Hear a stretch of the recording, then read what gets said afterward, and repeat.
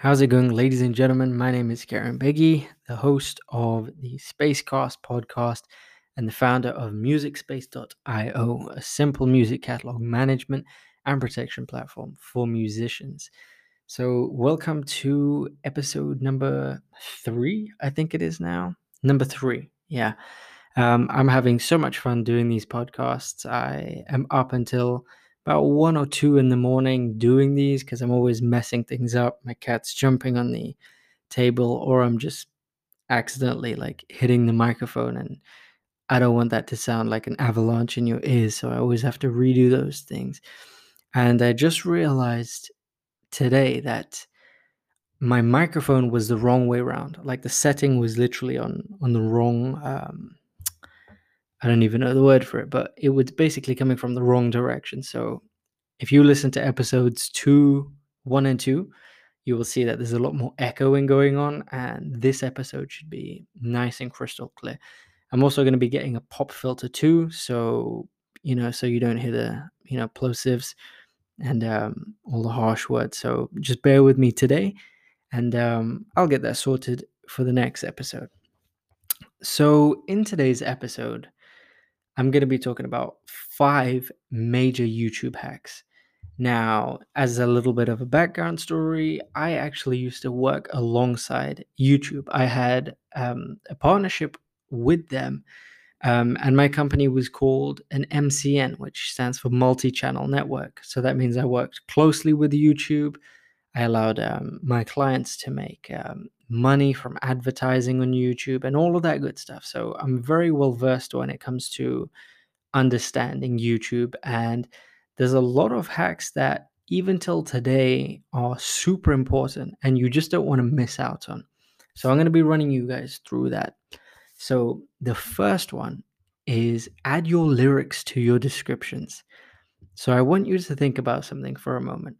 Whenever you've been out in a store or in a club or wherever it may be, how many times have you wanted to know the name of a song, but all you can remember is either the melody or the a few of the lyrics? That's happened to all of us, right? And you go to Google and you desperately try to, write your lyrics, write these lyrics that you remember in your head, praying that the song comes up. Sometimes it works in your favor. Sometimes you just go in a circle and you kind of give up. And it sucks because you like that song and you want to add that to your playlist and listen to it more. So this is the struggle that your potential fans go through.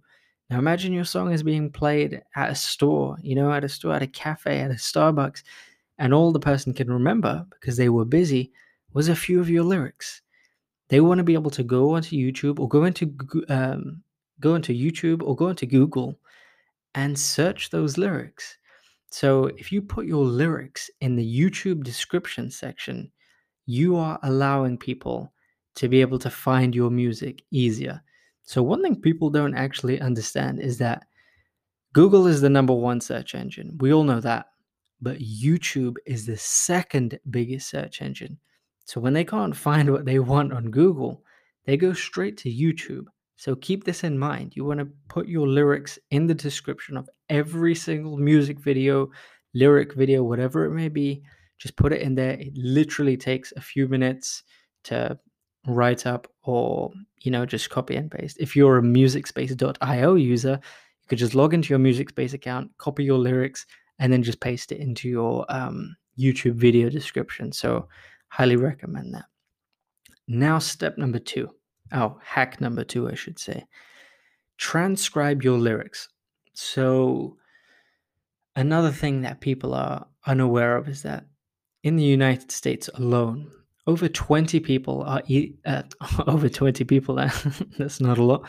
Over 20% of people are either deaf or hard of hearing, which means they need some sort of assistance when it comes to viewing content. So imagine you have an awesome video and somebody who's hard of hearing wants to know what you're saying in your lyrics.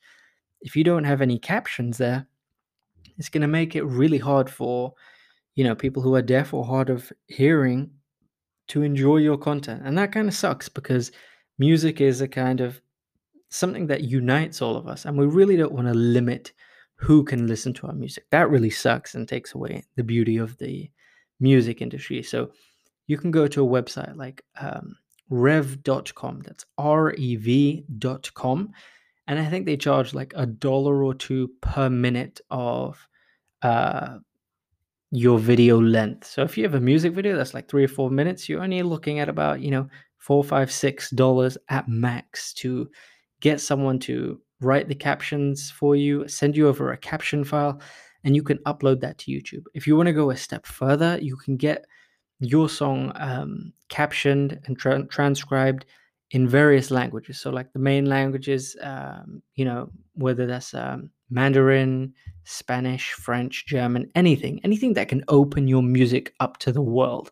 Because believe me, there are people out there are teenagers even who listen to, Spanish songs, but they're French. I listen to German rap because of my partner. Like German rap is epic and I don't understand a word of it. So I would love if they had, captions on the screen in English so that I could understand it. So keep that in mind. You don't want to lose these potential listeners.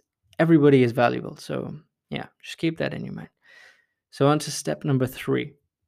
When you shoot a music video, don't just shoot the video and wrap up. That's the perfect time to make content. And when it comes to YouTube, that means taking a dope thumbnail. So the best scene of your video, you want to take a picture on scene, on set, sorry, and you want to make that your thumbnail. So if you go and look at some really awesome music videos, for example, I think Drake and Meek Mill's Going Bad. If you look at the thumbnail of the picture, it's super epic. And they've taken that from the video. So sometimes you can't always take it from a video still because, the frames and everything, everybody's moving and stuff. So you want to make it a point to actually take a thumbnail picture while you're doing your video shoot, just so you have that there. And that's super important because your YouTube thumbnail is the first piece of metadata that fans and potential fans see before they even click the video, right? So when they search for your video, that picture is the first thing they see, and then the title, and then a snippet of the description. So make sure your thumbnails are on point, and yeah, pay close attention to that. Now, number 4, links to similar songs in the descriptions. So if you have people who are looking through your descriptions and reading your lyrics, the last thing you want is for them to just consume this song and then to just go on about their day. Or maybe they don't even come back. Maybe they really like the song, but they just don't know where your other music is. And I know that sounds crazy because you could say, oh, someone could use their common sense and click on my channel and all this kind of stuff. But the whole point of how marketing and everything works today is to make things convenient for people. When you want to book a hotel, you don't even book a hotel anymore. You go to Airbnb because it's convenient. It has the convenience of Wi-Fi, heating, pots and pans, and, shampoo and everything that you need. It's convenient and all in one place. When you need a taxi, you don't even call a taxi now. You call an Uber because it's convenient. They give all the power in your hands so that you don't really have to do much. You just have to click a few buttons. Your card is already connected and everything is boom. You know what I mean? Everything is boom. Everything is good. Boom.